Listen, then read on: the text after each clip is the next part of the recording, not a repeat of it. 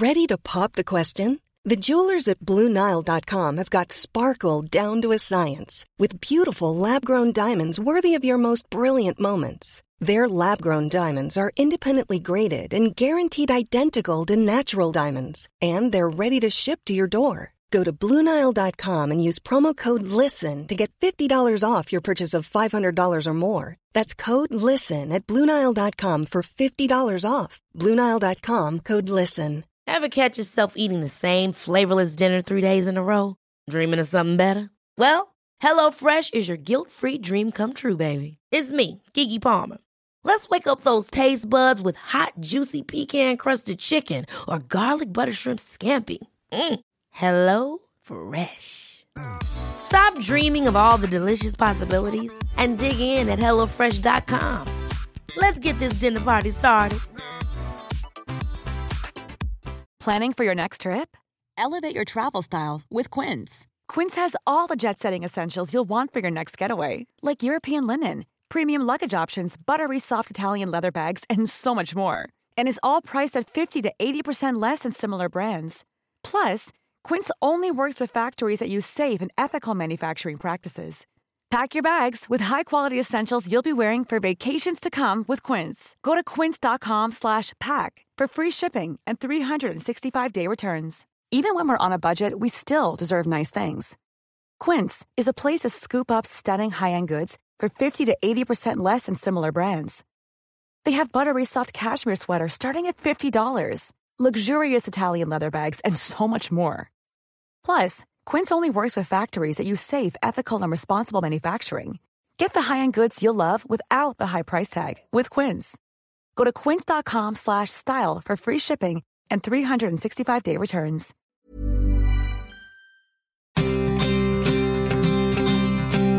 Coming up on this episode of White Wine Question Time. It's very difficult to research somebody that spent predominantly 20 years working undercover. Undercover, yeah, I know, it's difficult. There is a period of time there that's unaccounted for. One, I was discharged from the military, PTSD. That meant any job that my career would lend itself to, I couldn't get. We find out like 24 hours before, normally, officially.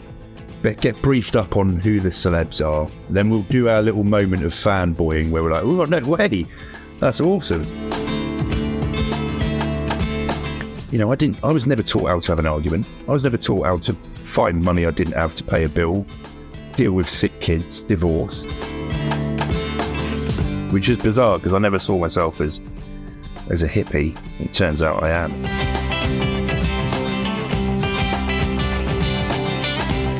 Hello and welcome to White Wine Question Time, the podcast that asks its guests 3 thought-provoking questions over 3 glasses of wine.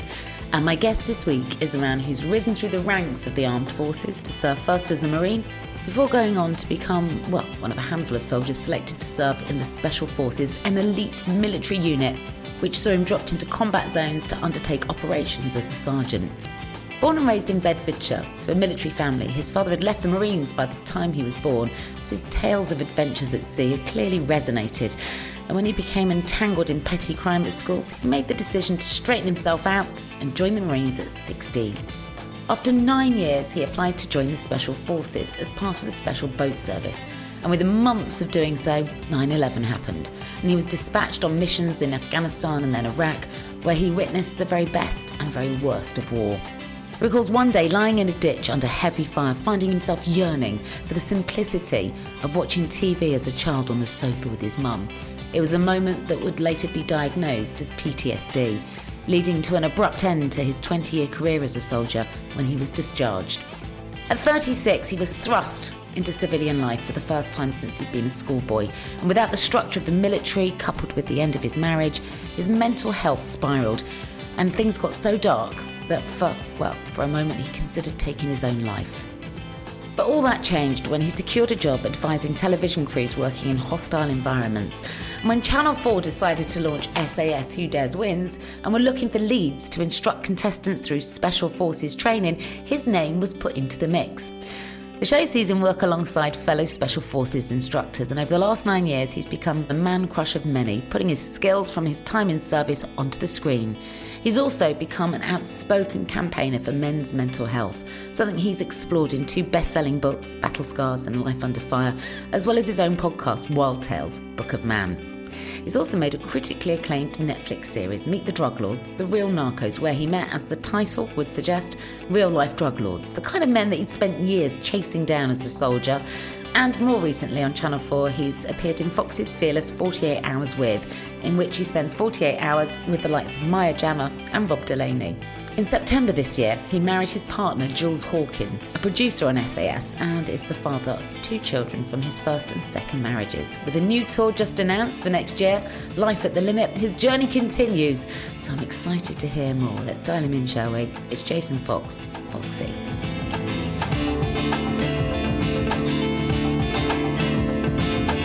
How are you? Wow, that was the best introduction I've ever had. That was factually correct and very well put. Well done. Thank you. I tried so hard. It's really hard to fact check. It's really hard, as you know, to find the fact from the fiction online, and that's fundamentally where we rely on our research resources these days. And also, it's very difficult to research somebody that spent predominantly 20 years working undercover. Undercover, yeah, I know, it's difficult. Like that there is a period of time there that's just unaccounted for. And actually, I disappeared to most people apart from my close family, like school friends, all that. And then literally when the TV thing came about, they're all like that. We wondered where you got to. Yeah, here I am. Hello. So, I mean, obviously now you're selling out tours, as we all know a tour to be, but a tour back in the day for you was something very different, wasn't it, Foxy? Yeah, it was normally 6 months away, zero or very, very little contact with anyone that cared about where you were, and involved long bouts of boredom interspersed with absolute horrific terror, which we always found a little bit of fun as well. Yeah, there we go. That was a tour back in the day. Yeah, I mean, I've listened to a lot of your books when you explain, I think we all expect it to be like some sort of, computer game, a tour being dropped into Afghanistan. But like you say, it's a lot of sitting around, a lot of boredom, and then you see and deal with things that most human beings would never want to find themselves in the face of. So it's that the extremities of it as well that must be a lot to wrestle with. Yeah, there is. Yeah, it is. It is an emotional roller coaster, and I think that's the biggest key to it, is being able to understand that it is a roller coaster, and you've just got to roll with it, not try and fight it. It's interesting to hear that, because the irony is that emotionally you're dealing with this roller coaster, so that requires emotional intelligence, right? And we see you demonstrate that so eloquently over the last 9 years on the show, when you're talking about psychological warfare, how your head is as much of a battleground sometimes as the battlegrounds that you find yourself in. And yet when you came out of service, your emotional intelligence and your ability to be able to deal with real life it was like sand running through your fingers. You just couldn't get the two to work, could you? I don't think it's common. I think it happens reasonably regularly, but I don't want to typecast all the guys that I've worked with, because there's some people that deal with it very well, and I'll come to why I think they deal with it well in a minute. But ultimately, when it comes to emotions and managing them in those situations that you've just described, as in being away on tour as a soldier, I am actually taught very well how to deal with that. I'm taught to be a soldier to a very high level. It's the other stuff. It's coming home and dealing with home life, something none of us are taught to deal with or how to manage, that massively gets a grip. And I was never taught how to have an argument. I was never taught how to find money I didn't have to pay a bill, deal with sick kids, divorce, like cars breaking down. And it's that sort of going into that, not knowing how to deal with it, that actually really does have an impact on you. Now, I didn't know that at the time, but now when I reflect back on it, I'm like, yeah, that it is that. And then obviously the war fighting, the being a soldier is a catalyst. You know, it's quite stressful. So that's obviously, it is going to have an impact. But I was taught to a certain degree to deal with that. It was the other stuff I felt. You know, that's where I lacked emotional intelligence. That's where I lacked the ability to communicate to my other half. You know, I was taught to communicate really well in the military, and yet you come home and I'm like, right, how do I deal with this situation? And it's interesting because it sort of fell apart. Yeah, you don't have the ability to answer back and create an argument in service, do you? So you probably didn't know how to have an argument or make a doctor's appointment, because if you get sick in the army, there's a doctor on site. Or if your car breaks down, well, you don't ever really have a car, do you? You know, everything's done for you or around you. Yeah, everything's done for you. It's just the stuff on the outside. It's like, I did have a car, it broke down, and I'm like, I ain't got the money to pay for it. It's like, oh my God. That is tricky. And this is all the stuff that you're sharing when you take the show out on the road next year, am I right? Yeah, it is. So the show's basically me stood on stage, gobbing off, telling stories, bringing them to life to an audience. And it sort of chronologically follows my life, but the backbone of it is my journey with mental health. Like, I start there, somewhere in the middle, then we go back to the beginning, then we come back up and go through that and beyond. And there are some somber moments in the me chatting, but there are a lot of funny moments as well, because there's a lot of funny moments normally at my expense throughout my life, which is good. When you look out from the stage, tell me about the audience that come to a Foxy show, because I'm guessing there's a lot of men in leather jackets. What? I think you might be a bit of a man crush, Foxy. No, it's very diverse, to be quite fair. Is it? I've been surprised at the... Yeah, I think I've seen I tell you what. So I'm candid within it, and I do swear. It's not, because that's the real me. And there's some young kids in there, which I sometimes get a bit. Oh no, there's a kid in there. They're going to hear me swear. But the worst is old people, because then yeah. It's like having your mum and dad or your grandparents in there, and I'm very conscious of when I swear. I'm like, ooh, God, I don't like. So yeah, there's a mixed bag. There are a lot of blokes, yeah, I'll give you that. I've not seen too many leather jackets flying around, thank God. Do you know? But listen, anybody that I've said that you're coming on the show, guys, they're like, oh God, love him. There is definitely, and I'm not talking about people having a sexual crush on you. They just really look up to you. They really, I think for a lot of men, you're the guy they'd like to think they could be or could have been. Could easily be, to be quite frank. Hopefully they'll never meet me and understand that I'm just this normal bloke that gets a lot of things wrong. How are you finding your feet with everybody knowing who you are now, having spent 20 years having to fly below the radar, almost literally living in camouflage? That was probably the biggest shock to the system. Difficult to know how to navigate, but fortunately most people are really nice and have made it easy for me. But I found that weird. I wouldn't have said I found it difficult. I just found it weird, and it's. I suppose you get used to it to a certain degree. But I mean, I live in London. No one cares here. Like, it's so busy. Everyone's got stuff to do. They're rushing around. It's when if you go out to smaller places, then you're a little bit more noticeable, I suppose. But even then, people are nice, thank God. What if there's one or two of you together from the show? That must stop people in their tracks. That's like, I don't know. People go... It's like seeing Ant and Dec. Yeah.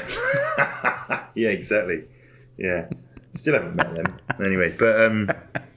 it's like if there's me and Billy, the other guy, people are like, no way. He's like, hey, how's it going? Yeah. And then we get bombarded with loads of questions about people that have been on the show and how they thought they did, and they thought we were unfair or something like that. Yeah.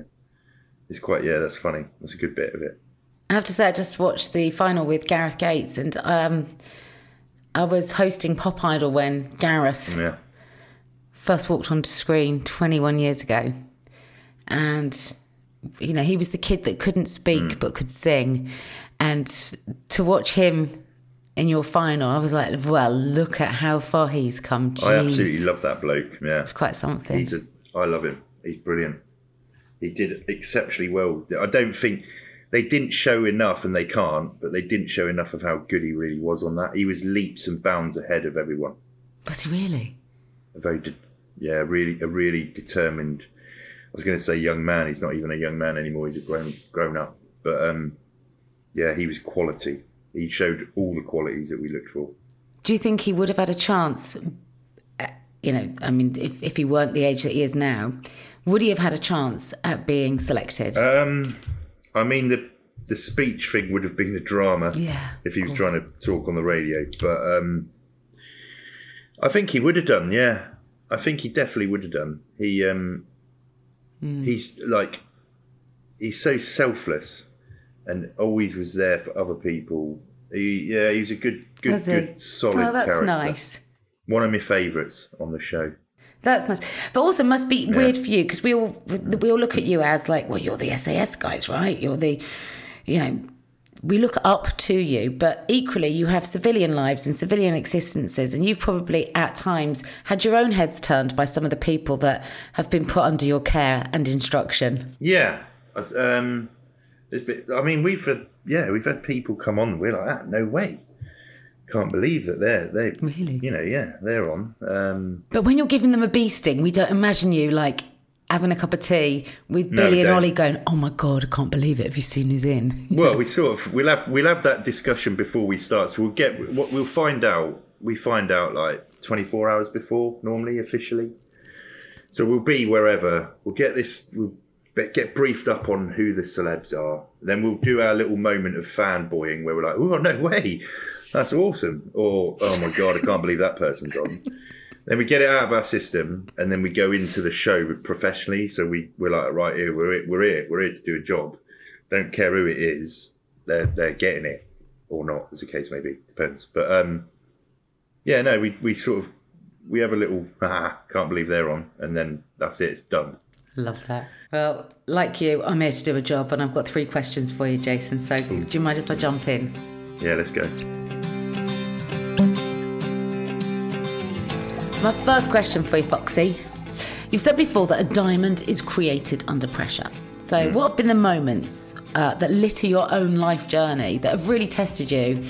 How did you navigate them? And ultimately, like a diamond, how have they enabled you to shine, do you think? So, as with diamonds are created from dirt and dark earth and stuff that has been before. And all that stuff that comes under pressure, all gets forced together, creates a diamond. A little bit of science there, and all the stuff that has hopefully made me shine has been the dark moments. There's times when I've either failed or had moments that are quite, depressing or sad. It can range from anything from like being in the military and failing something and sort of trying to deal with that failure and bounce back from it and then go again, and I've failed at stuff, there's a couple of things when I was in recruit training that I messed up, and there was something on selection, for the special forces, you don't go through it unscathed, and it's those moments that you sort of reflect on and try and learn what went wrong to then bounce back and do it right. But then ultimately the one thing that I am I am actually glad that I went through, but also proud that I went through it, is my journey with mental health, because it was hard and I never thought I'd ever be exposed to something like that. I actually never believed in it. I didn't believe that there was such thing. I thought that's a load of rubbish.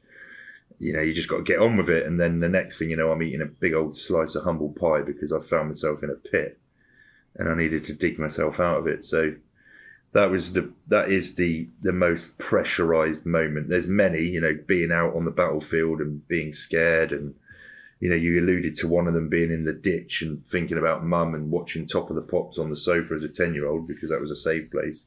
Yeah, they're very poignant and they have their place, but they all led to that dark moment that was being in a really bad place. And it was that was the defining moment for me about using all those negative things to turn them into positive and then become a more understanding person of myself.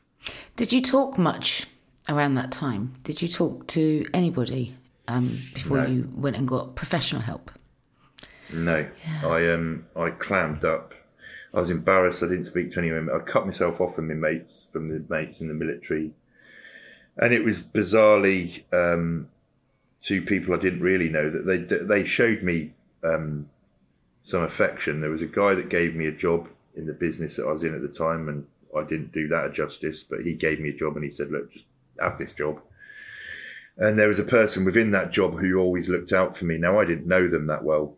I know them well now, but they had the empathy and the kindness to just keep reaching out and keep helping me move in a direction that was going to be beneficial for my own headspace. And it was the guy that gave me the job that then set me on this journey of finding a professional to help me. I suppose as a clinical psychologist, that's who I found initially. Then I found someone who else was a coach. And it was through their, caring nature that helped me find a way through it. But ultimately, weirdly, it wasn't the people that you thought would be there that I turned to. It was just more like random people. They weren't random, but they weren't close. But sometimes they're put in your path, aren't they, for a reason? And yeah, definitely. That person that you're talking about, they were obviously very persistent in their kindness, right? Very much so. And a clinical psychologist is kind of a big place to start. So what were the powers of persuasion that person had that made you open to that? Because if you didn't believe in therapy, going in at a sort of clinical psychology level is quite, that's the deep end. Yeah. So basically, the guy that gave me the job, Andy, he's an MD. He was the MD of this business.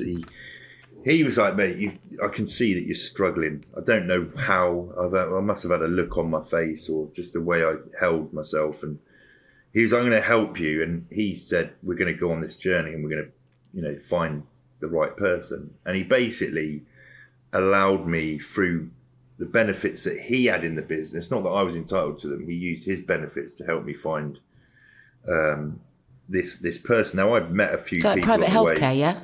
Yeah, like private healthcare that came with, the package. And I couldn't afford, there's no way I could have afforded it. I didn't, the job, I had a lot of things going on. And, I met a few people, they weren't right. And he said, look, it doesn't matter if they're not right, we'll just keep going.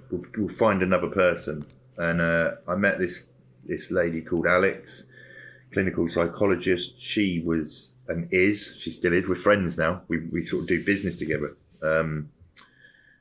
Really? Yeah, but that's a separate thing that came years later. I'd lost touch with her from yonks and then came about. But anyway, met her and she was like, we did a few sessions in a clinical room and I was like, I hate this. I just can't be in this. And she was like, well, that's great because I'm actually going to get kicked out of it soon. We've got to find a new place. And I was like, look, I want to be outdoors. And she goes, well, that suits me. And I thought, oh, this is all right, Anyway, we then, progressed on and went for walks in the woods and talked about stuff and explored stuff. And, I liked it, connected, did well out of it. And she said the right things to help me and move in the right direction. It's interesting, isn't it? Because I think there's so much power in taking you out of a room and sticking you in nature, right? Just like going for a walk with somebody and talking feels normal. Sat in a room talking at somebody doesn't. And that's horrible. You probably felt far more open to working with her just by getting out of that room, I would have thought. Yeah, 100%. She's a clinical psychologist, but she's quite holistic as well in her sort of approach to things, which I think worked well for me, which is bizarre because I never saw myself as a hippie. It turns out I am in disguise. There we go. Are you really? Well, I don't know, maybe. Just without the long hair and the split.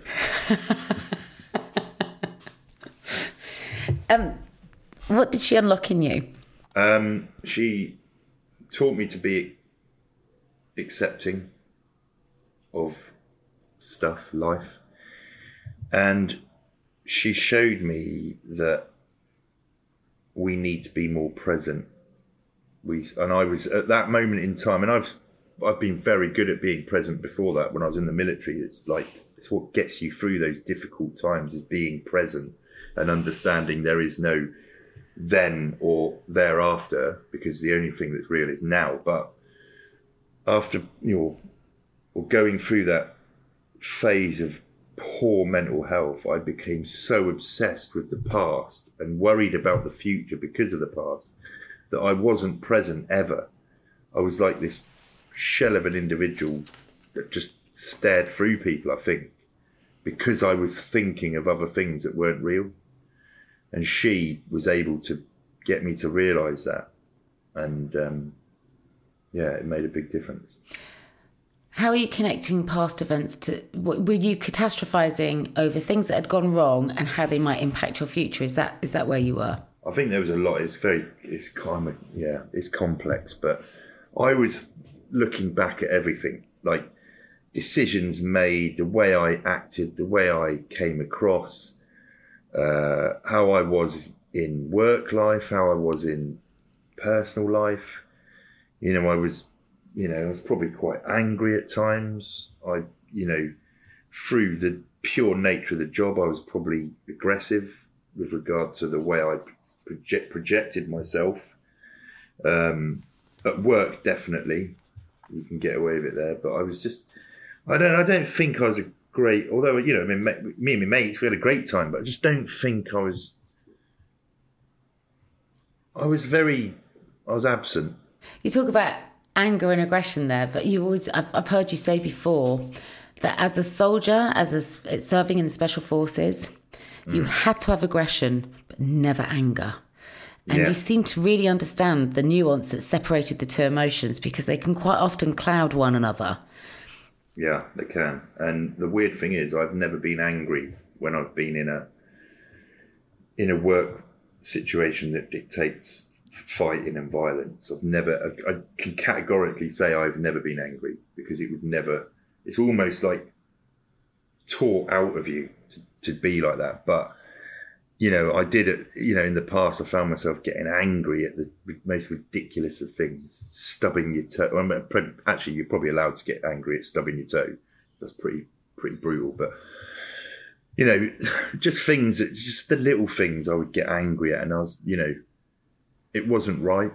And it took a while for me to realise that. And maybe that was you could handle the big stuff, the enormous stuff. You just couldn't handle the little stuff in life. Yeah, I think I was happy with the chaos. I felt when things sound or feel like they're going to go chaotic, I feel like I'm like, yay, here we go. This is where I'm at. So that's when you shine. Yeah, I think so. Yeah, there we go. That's the shining moment, is chaos. Yeah. Which in so many ways, it's a bit like, when you see these young men and women have, I don't know, successful acting careers or careers in music, and everything's amazing, and then it stops in their late 20s, early 30s, and you go, is that the best years of my life behind me? Do you think in so many ways, serving in the special forces, there was an element of that you're never going to get those highs, that level of adrenaline again?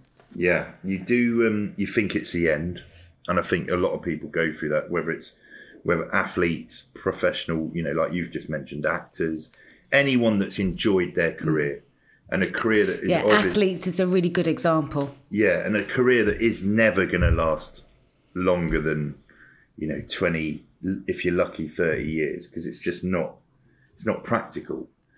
Then you are always going to be like, oh, that's it, it's over. That's the best years of my life gone. Now, the reason that becomes depressive is because that person adopts that mindset. Oh, that's it. My best years are done.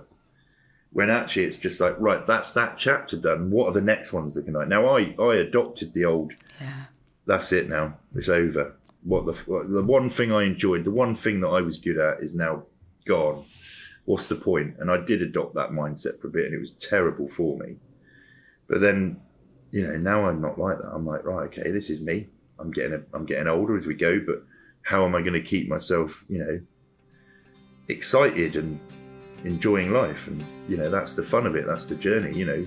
I don't know all the answers. None of us do, but it's about having that approach to anything you do, that you want to turn it into a fun, enjoyable experience.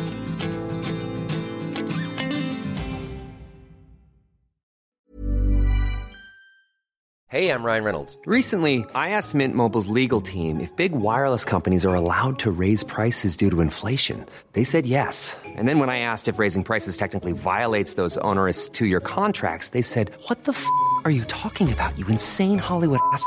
So to recap, we're cutting the price of Mint Unlimited from $30 a month to just $15 a month. Give it a try at mintmobile.com/switch. $45 up front for 3 months plus taxes and fees. Promo rate for new customers for limited time. Unlimited more than 40 gigabytes per month. Slows full terms at mintmobile.com. Ever catch yourself eating the same flavorless dinner 3 days in a row? Dreaming of something better? Well, HelloFresh is your guilt-free dream come true, baby. It's me, Keke Palmer.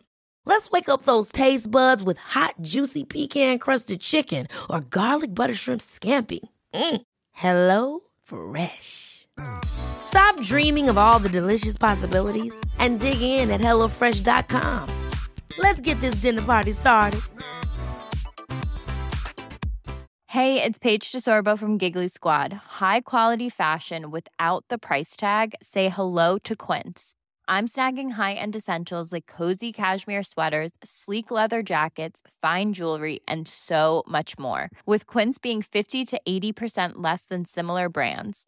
And they partner with factories that prioritize safe, ethical, and responsible manufacturing. I love that. Luxury quality within reach. Go to quince.com/style to get free shipping and 365-day returns on your next order.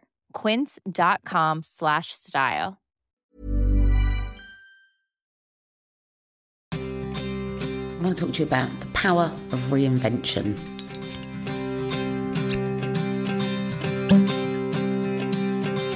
I think, what we've touched on there is the challenges and the wins that it brings when you are forced to re-identify who you are. So you knew exactly who you were good at being a soldier, it's where you shone. The chaos brought out the very best in you. And then suddenly, the only battlefield that you were attending to was the one in your own mind, because you were without identity, to some degree purpose, away from the structure of life in the forces. And it took you to the very edge. I mean, you write in your book about wanting to take your own life. So how did you begin to re-identify and reinvent yourself? And how can that be passed to other people that come and watch your shows or listen to this podcast? Because I think all of us are called upon at times to reimagine, reinvent, re-identify who we are. So it's a big question. There's a few stages to coming up with an answer, and the answer is different in everyone, but you've got to accept. So in reinvention, you've got to accept that something has obviously come or is coming to its natural finish point. Whether you think it's natural or not, it is. It's just the way it is. Then you've got to be honest with yourself about how you feel about that, and allow yourself to grieve as well, because a lot of people are like, I shouldn't be feeling like this. But if you naturally feel a certain way, that is your body telling you that that's how you feel. And we always try and suppress grief or sadness, but ultimately we should probably embrace it a bit more and be like, okay, I feel sad. That's because this has happened. And it's, not happy with it, but because if we accept that a little bit more, then it gives us the opportunity to move forward. So that's the honesty thing, being honest with yourself, honest about your emotions and not trying to hide them. I tried to hide for a long time from myself that I actually was suffering psychologically.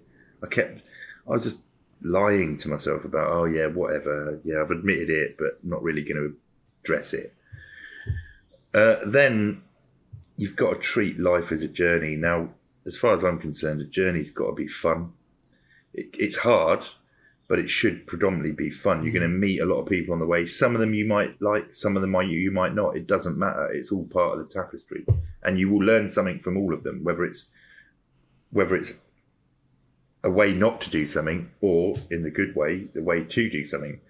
So I think a lot about the reinvention thing is accepting, being honest, and then going on a journey and turning it into fun. Only we can only we are in charge of how we feel, and we can change how we feel by rethinking. Do you know what I mean? I'm going off on a bit of a tangent here. To a degree, I think if you're clinically depressed, you probably don't have that power over your own ability to change the way you think. But I think fundamentally, absolutely, you're right.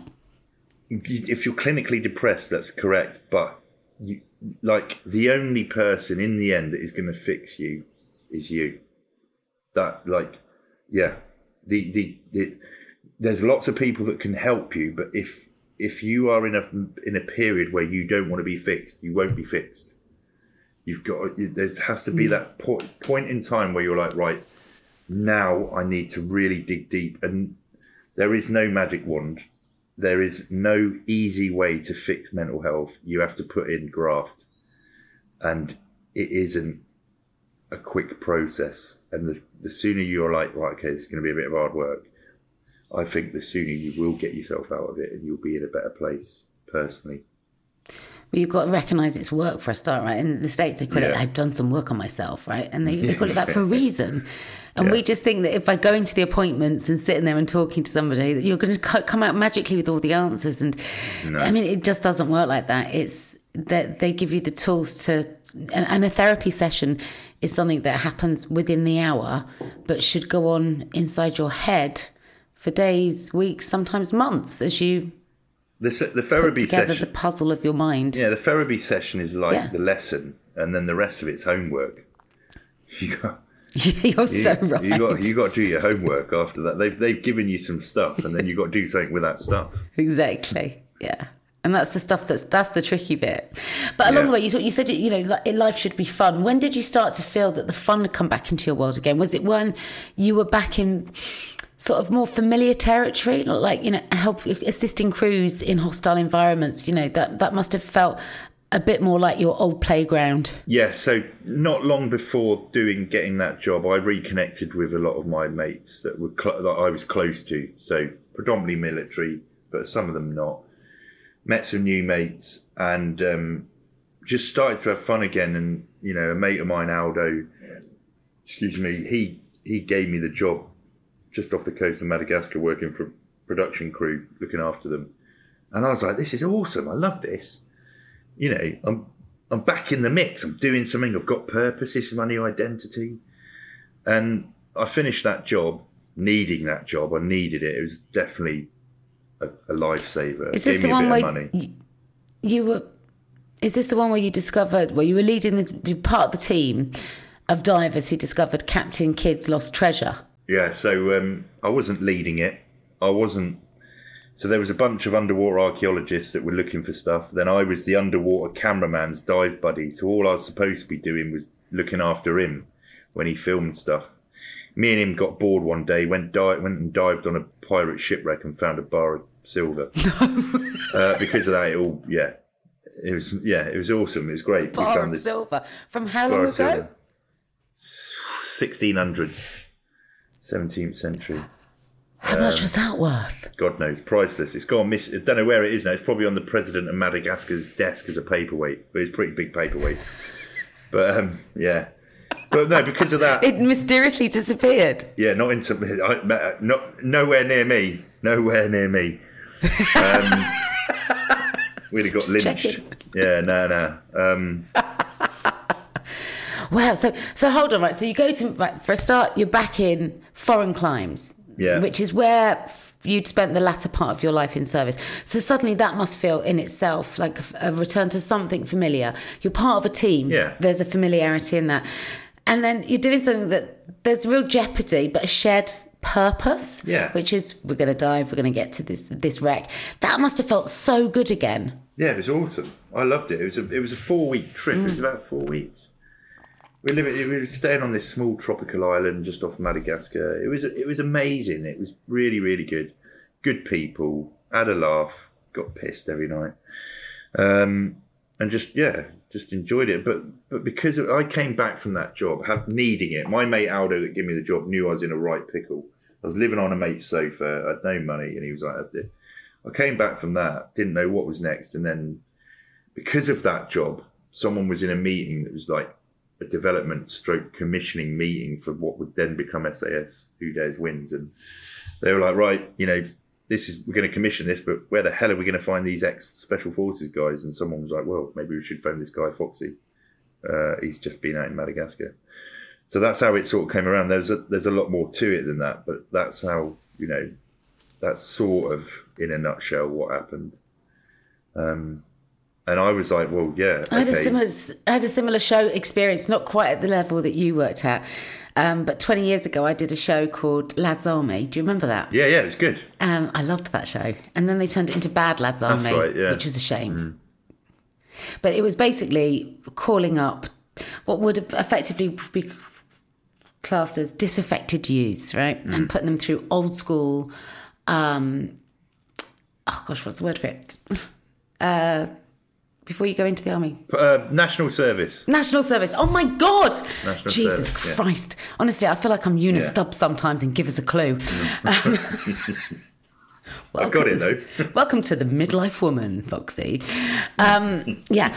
So yeah, it was all about that. But what would it do for the nation if we called these young men back to national service? And I have to say, it was transformative. They're still in touch now, 20 years on. They still do reunions. I still hear from them. It meant enormous amounts to them all. And I could see the genuine benefits of it.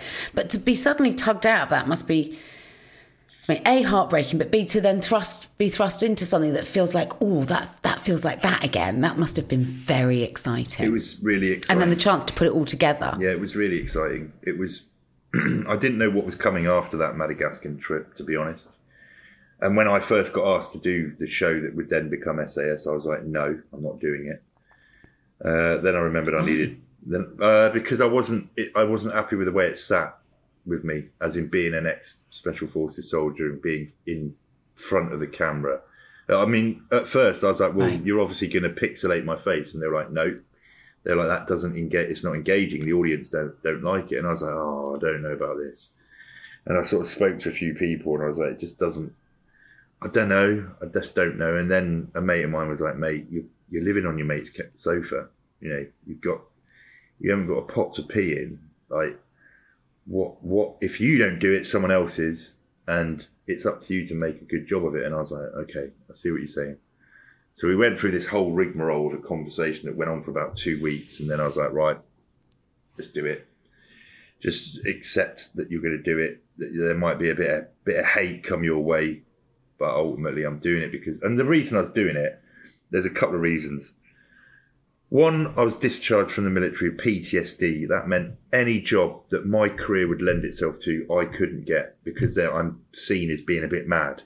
So, you know, all the close protection stuff, working with weapons, because I've got a history of mental health, they're not going to give me those jobs that give me ironically security. And so I was struggling because of that. And then the other reason was because I thought, right, there's an opportunity here for me to have a platform to talk about my mental health, and in turn maybe that resonates somewhere. And so that's what happened. And and I needed to pay the bills. I was running out of $1. So big time, yeah. With children to feed and, you know, life to uphold and support. Who put the crew together? Were you the first to get the call? There's been a couple of people actually in the mix.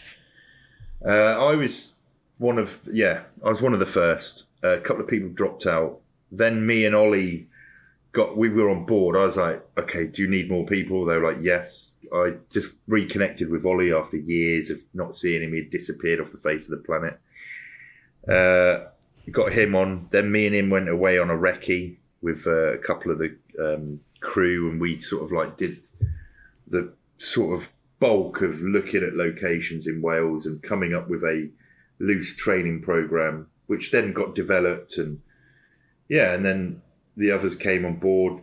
We went back to Wales to then start the prep, and then we went and rolled straight into the shoot. And it was a brand new experience, and I was like, this is awesome. But I genuinely thought it would be one of these flash in the pan shows that would resonate with a small community and then fade into obscurity. And I genuinely thought that. Although one of the directors, actually, I remember we'd just finished filming. We were walking down the main road of the location, and he's like, "How do you lads feel about this?" And I was like, "Yeah, it's all right, wasn't it?" And he was like, he goes, "This is going to be big." And I'm like, "You reckon?" And he's like, "We've seen everything." And I was like, "Yeah, okay, whatever." And I thought, what the hell does he know? Anyway, he was right to a certain degree. Do you know what? I had to judge it for Royal Television Society Awards. So when you agree to judge on the RTS Awards, they send you 25, 30 shows that then get shortlisted. You have to watch all of them. And I would never have sat down and opted to hit download on a show called SAS. No. Because it's just probably not where I'd spend probably the 1 hour a day I sit in front of the telly. Neither would I, if it makes you feel better. No, well, I don't know. I mean, they're more of a busman's holiday for you, I suppose. But, oh my God, I was obsessed. I ended up... obviously devouring every episode. Wow. Yeah, I think, did you win that year? I think you did. I remember being in the judges' room and nobody being able to pick a hole. We've never won anything. We've been nominated, but we've never won anything. Well, that's outrageous. I thought it was marvellous. In that first series, there was a guy that I don't know, a Welsh guy, first ever series. You were in a jungle. I know this is not helpful, but I just saw the impact you had on him. You managed to break and remake people on that show in a way that was unlike anything else, and it was very powerful. Yeah, it was great. It is good. I do enjoy it. It's good seeing the people overcome their barriers, and it's only them that overcome it. We're just there to facilitate the journey. Well, that's not entirely true. You do a little bit more than that, I'd say. And what's it like to be reunited with some of your old colleagues? Because I know Ant's been on the show before. He was SBS as well. Did you serve with Ant? Yeah, vaguely. You served with Ollie? He's a bit younger than me. Yeah, Ollie as well. There's been crossover with all of them. Me and Billy, he was in at the same time, and so we've all served together or at the same time. We've all seen each other, bumped into each other, that sort of stuff. Are you happy with where you've landed in terms of your reinvention now? Do you like Foxy as he stands in 2023? Have you learnt to forgive and accept all of the iterations that went before in order for you to become who you are now? Yeah, I think so. I'm happy with where I'm at. I'm always striving to be a better version of me. I'm always going to mess things up every now and again. I hope not. And when I do, I want to learn from them. So I hope I'm an all right person to be around, and I don't mind my own company. So I'm happy at the moment. Yeah. Are you ready for your third and final question? Yeah, let's go. Plot twists. From finding a career in the Special Forces to fame on the telly to marrying recently, congratulations, by the way. When has life thrown you some plot twists that changed everything? The kind of stuff that you could never have planned for? When? Crikey.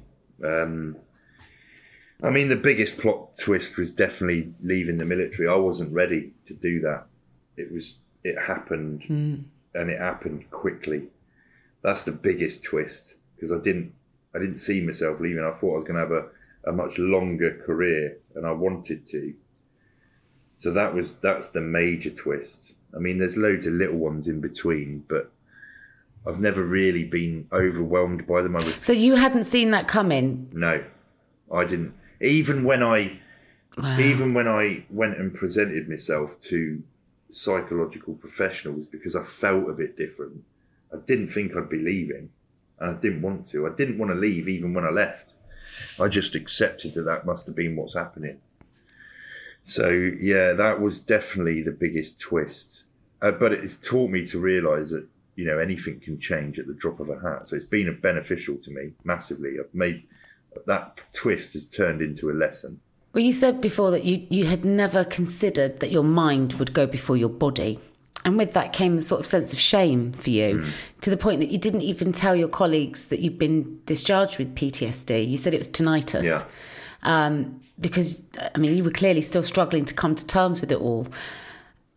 That's a real shame. And the fact that you've then gone on to speak about your struggles with mental health, that then kind of ruled you out of any work really in close protection. You were forced to go and find this really quite extreme new identity, in as much as it's as close to your old one, but you're like in the public eye, because what most men do, leaving the regiments that you'd served in, was to go and work as a close protection officer or with weapons. But you, because of the PTSD, you knew you were never going to get those gigs. So that was really, I mean, that's a shit pie right there. Yeah, it was.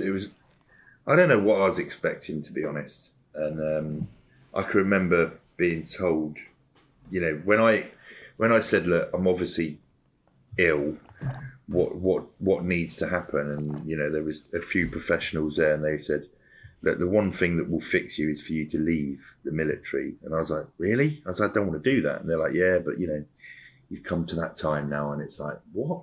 And I kicked back on it because I knew the outcome wouldn't be good. You know, I knew that it would stop me doing a lot of things that I could potentially do. And then it got to the point where I was struggling. You know, I was in a deep bout of depression, and I ended up going back to the work, get back to them and saying, look, you're obviously right, let's go. And then within about 2 months I was done. And then I woke up that next morning when I was officially a civilian, and I felt worse because I basically wasn't part of something anymore. But that started the journey. But ultimately that's the plot twist. But it's worked in my favour. You know what I mean? It's forced me to look at a very diverse approach to where I'm and what I'm doing going forward. Because it is, you know, I never saw this world coming.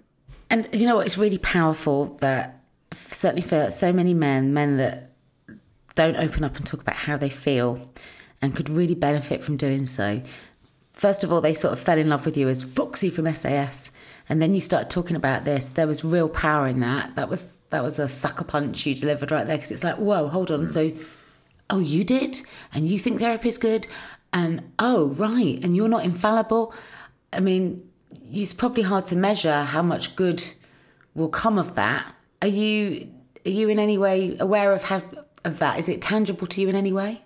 About the impact? Yeah, on everyday men that came to you not because they wanted mental health advice, just because they wanted to be like you. And then when you start to talk, they're like, oh, I mean, you must have helped a lot of men without even helping a lot of men, you know? I hope so. I'm aware of it to the degree that I get messages, and I'm very grateful for those. I'm humbled by it. I don't know what I thought was going to come from it. I genuinely thought it was just the right thing to do, I think.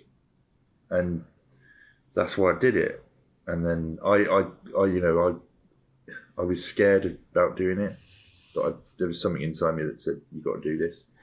And then it just sort of, it went okay. I think it's gone more than okay. You're on your second sellout tour. Tickets are available now. There's 2 books. There's a Netflix documentary series. There's the 48 Hours With show, which are on Channel 4 at the moment, on 4OD, where you spend 48 hours with Rob Delaney, what a lovely man, and Maya Jama. And she is as well. Nice to see her in your environment, by the way. I wish you nothing but success with whatever comes next, and do keep the conversation going when it comes to men and their mental health, because I honestly think that you're doing way more good than you could ever probably even begin to anticipate or imagine. So thank you for your time. Thanks very much. Cheers.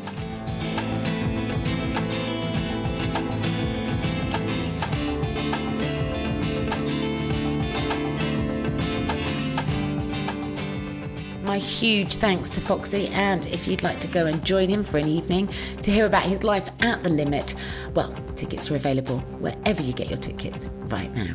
And for more tales of extraordinary adventures, you can find episodes with adventurer Simon Reeve in our back catalogue, as well as Craig Doll, who talks to us about going to Belize and getting drunk with Cameron Diaz. Ant Middleton's in there giving his own take on his experience, both in the Special Forces and working alongside Foxy on SAS. And Andrew McLean's in there talking about how breaking down on SAS was ultimately the making of her.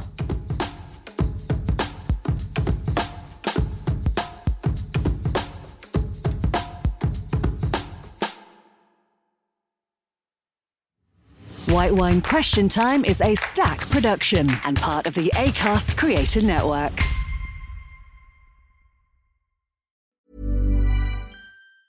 Ever catch yourself eating the same flavorless dinner 3 days in a row? Dreaming of something better? Well, HelloFresh is your guilt-free dream come true, baby. It's me, Keke Palmer. Let's wake up those taste buds with hot, juicy pecan-crusted chicken or garlic butter shrimp scampi. Hello Fresh. Stop dreaming of all the delicious possibilities and dig in at HelloFresh.com. Let's get this dinner party started. Planning for your next trip?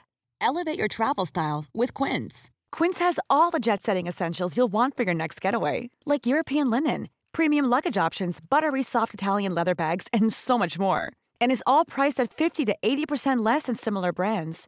Plus, Quince only works with factories that use safe and ethical manufacturing practices.